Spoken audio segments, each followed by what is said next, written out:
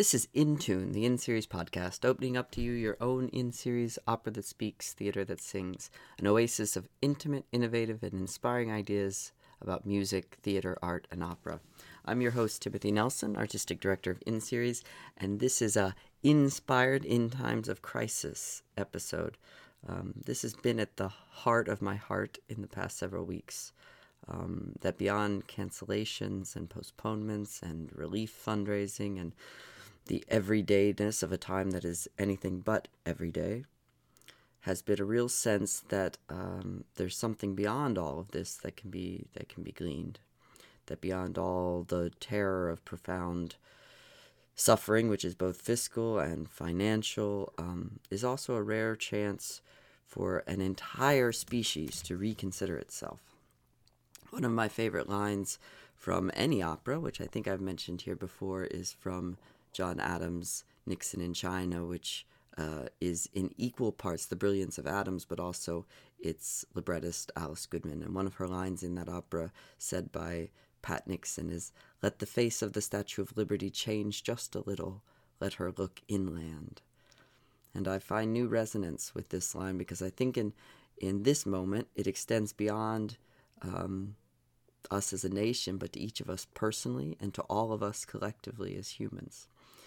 In the same way that the American century has given way to the global century, this line of poetry can be applied to a global community now, which is having the chance to regard itself, its own values, its own priorities, and in exactly the same way as Plato's Republic is a guide really for building the individual soul, so is this opportunity for collective pause also built on each of us, letting our faces change just a little, letting ourselves look inside and consider what we have held to be true, which is not true, and what barriers are fictionals, and what truths we have not remained aware of or given recognition to.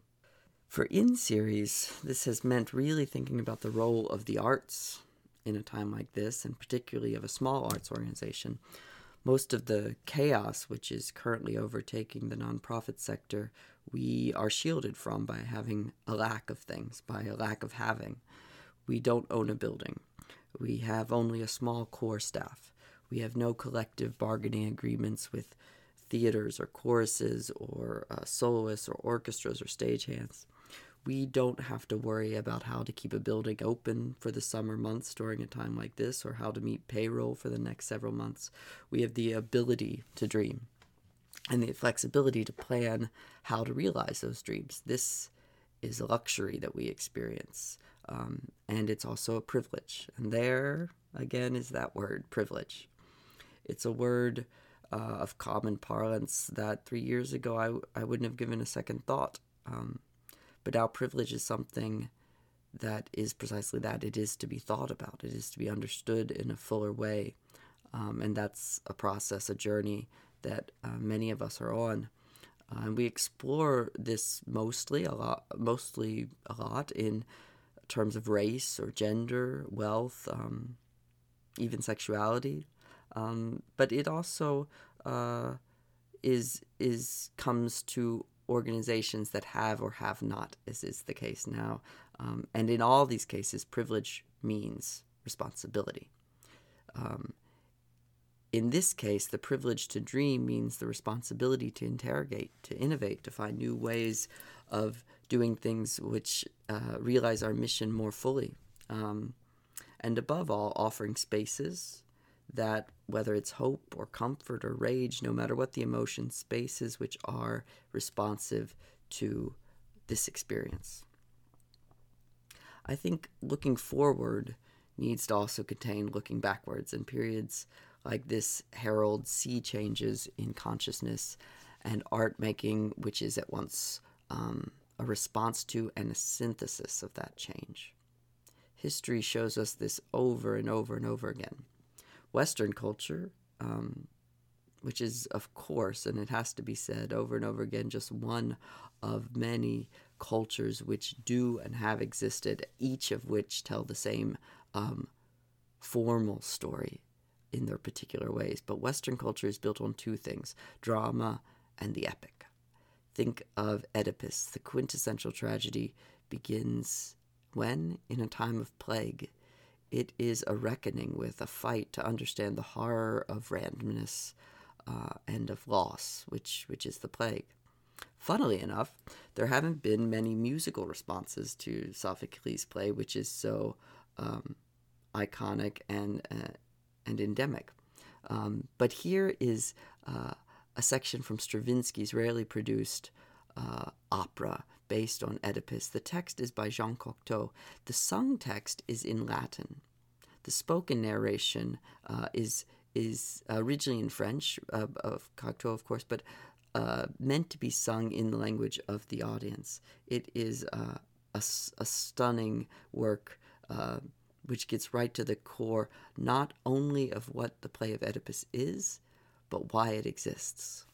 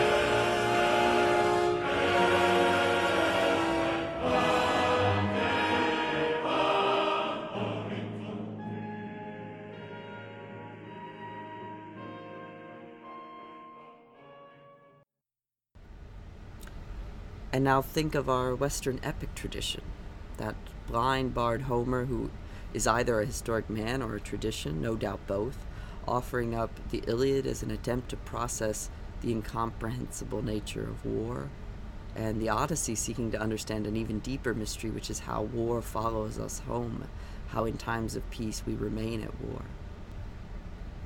In contrast to Sophocles' Oedipus, these two twin epics have been treated many, many times in musical and operatic works, from Berlioz's Les Troyens to Purcell's Dido and Aeneas, which of course is all actually based on Virgil's Aeneid, but it springs from the Iliad, to Kate Soper's Here Be Sirens, which is the last work the in-series performed this season. My favorite treatment of part of this epic is Monteverdi's opera The Return of Ulysses, which looks at the experience of a soldier returning home to a place that no longer recognizes him. Here is music from that work. This is Minerva's aria O Coraggiosa, which is O Courageous One, where she speaks in her true form to the soldier who has just discovered that he has landed finally after 10 years in his homeland.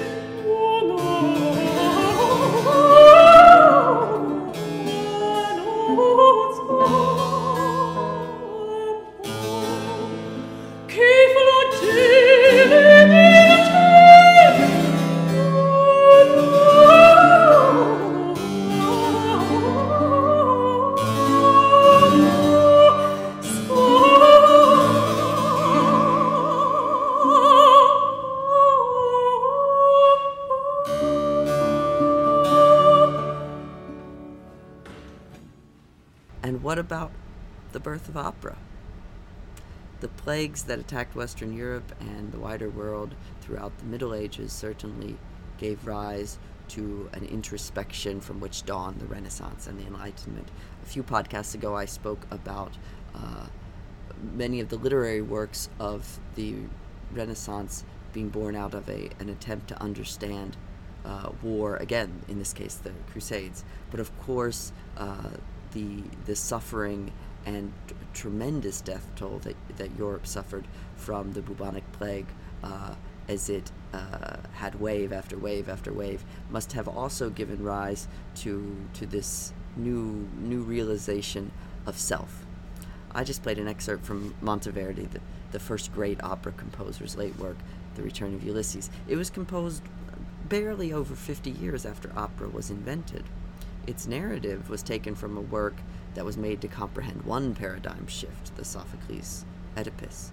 But its music is also part of a trend of innovation created to understand another paradigm shift, which is the Renaissance. One of the many things that humanism in this time of Renaissance gave us was the advent of opera itself, but also of music that, on a more basic level, of music that expresses the emotional condition of humanity.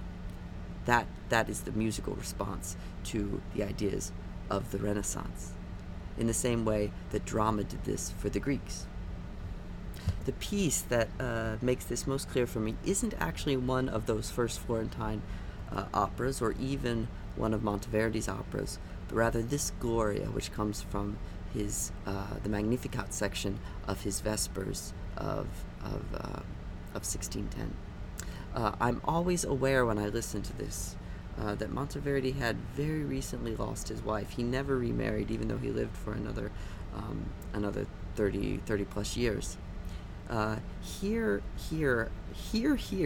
how he composes a roar to the heavens by a single man, by an individual screaming into the universe, and nothing responds except for a cantus firmus, like the slow ticking of time. In just the same way, Charles Ives's unanswered question does the same thing, and the same musical device to achieve it. Here it's a trumpet howling into a universal void, which answers with nothing but stillness.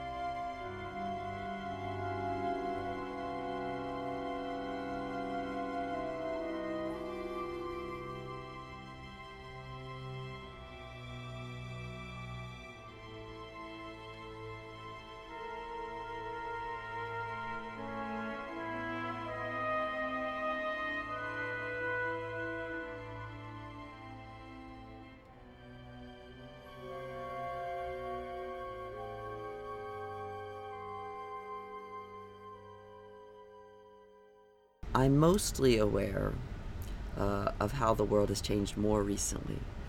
I'm thinking of the Second World War by the realization of the closeness of monstrosity, perhaps even that monstrosity is not anathema to us as individuals or as peoples, and also of the potential for the whole of it to be wiped clean in an instant, that this could all disappear in a moment.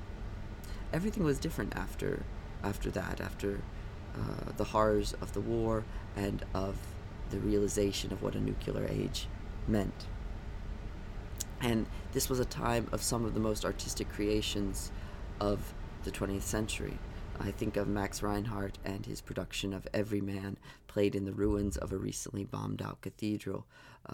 But even the chamber operas of Britain were a formal reaction, as was theater of the absurd, modernism. And for me, this is represented nowhere more clearly than in the French composer Olivier Messiaen's Quartet for the End of Time. He was a composer who was himself a prisoner of war, and his response is to tear forms apart, to tear away the old ways of doing things, to approach something which is truly new, because clearly what was old wasn't working. I'll say that again. To create something new because what was old wasn't working. This encapsulates my feelings about where we are today. There's a lot that wasn't working in the way we were doing things in opera making and in theater making. Creativity is now no longer a choice. It is seen for what it truly is, a survival mechanism, a requirement. I am enjoying a period of creating in new ways and being forced to understand our artist's role in being, having the luxury to think about it in an intentional way. At In-Series, this has meant having the courage to scrap almost all of our future plans and to dream anew, finding new forms, learning new things, investigating, asking different questions, challenging ourselves to be unlike ourselves. I have to confess it is exhilarating, and I'm looking forward to sharing these new paths with you and journeying on them together. Friends, I hope you're staying well, and I hope you are feeling connected in this time. We are less alone than ever before, actually. We are all in this together. As you know, Rabindranath Tagore tells us that civility is the first work of art. This week, as we go forward, make your lives civil, and they will be your own works of art.